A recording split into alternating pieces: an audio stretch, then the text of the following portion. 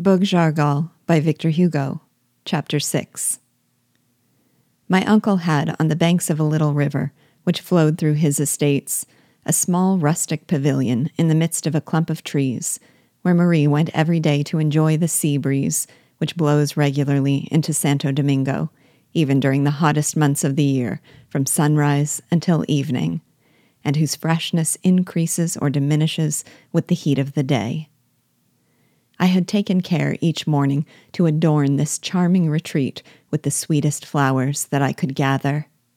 One morning, Marie came running to me in a great state of alarm.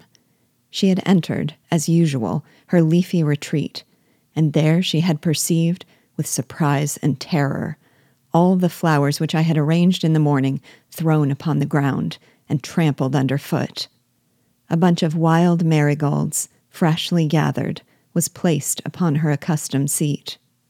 She had hardly recovered from her terror when, in the adjoining coppice, she heard the sound of a guitar. Then a voice, which was not mine, commenced to sing a song which seemed to her Spanish, and in which her uneasiness of mind, and without doubt some virgin modesty, had prevented her understanding anything but her name, frequently repeated. Then she had taken to flight, and happily he had not prevented her. This recital filled me with jealousy and indignation. My first suspicions pointed to the mulatto with whom I had fought, but, even in the midst of my perplexity, I resolved to do nothing rashly.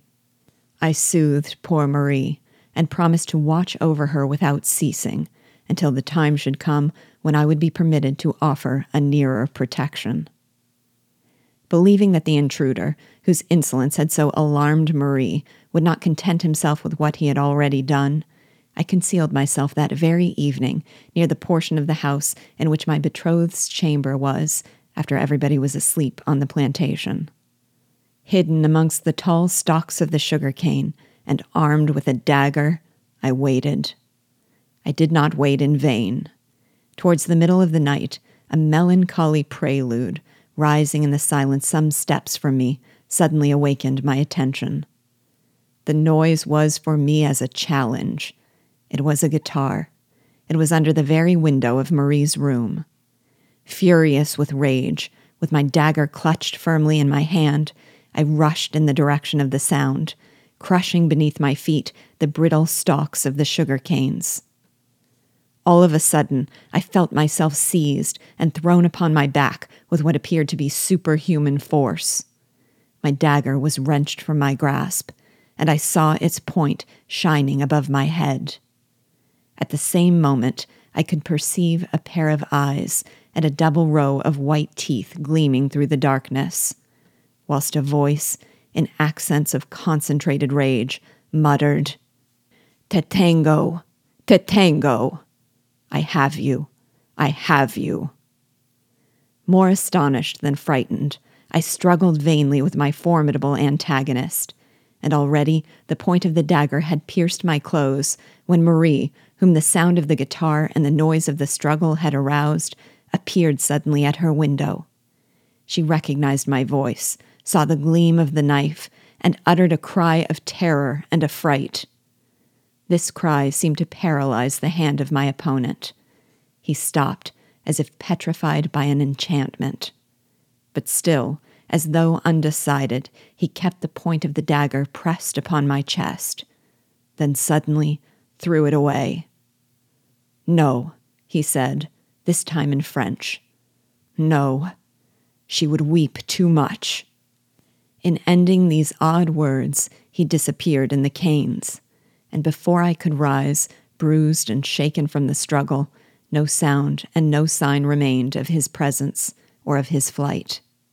It would be difficult for me to tell that which passed within me from the time I revived from my first stupor in the arms of my sweet Marie, to whom I was so strangely preserved by the one who pretended to claim her. I was more furious than ever with my unknown rival, and was overcome with a feeling of shame at being indebted to him for my life. After all, however, I thought, it is to Marie that I owe it, for it was the sound of her voice that caused him to drop his dagger.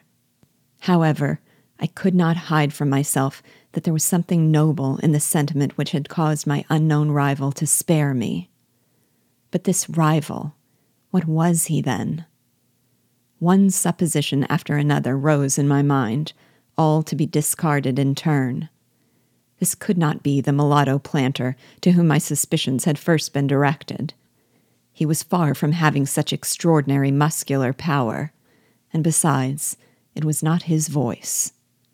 The man with whom I had a struggle was naked to the waist. Slaves alone went about half-clothed in this manner. But this could not be a slave. The feeling which had caused him to throw away the dagger would not have been found in the bosom of a slave. And besides, my whole soul revolted at the idea of having a slave for a rival. What was to be done? I determined to wait and watch.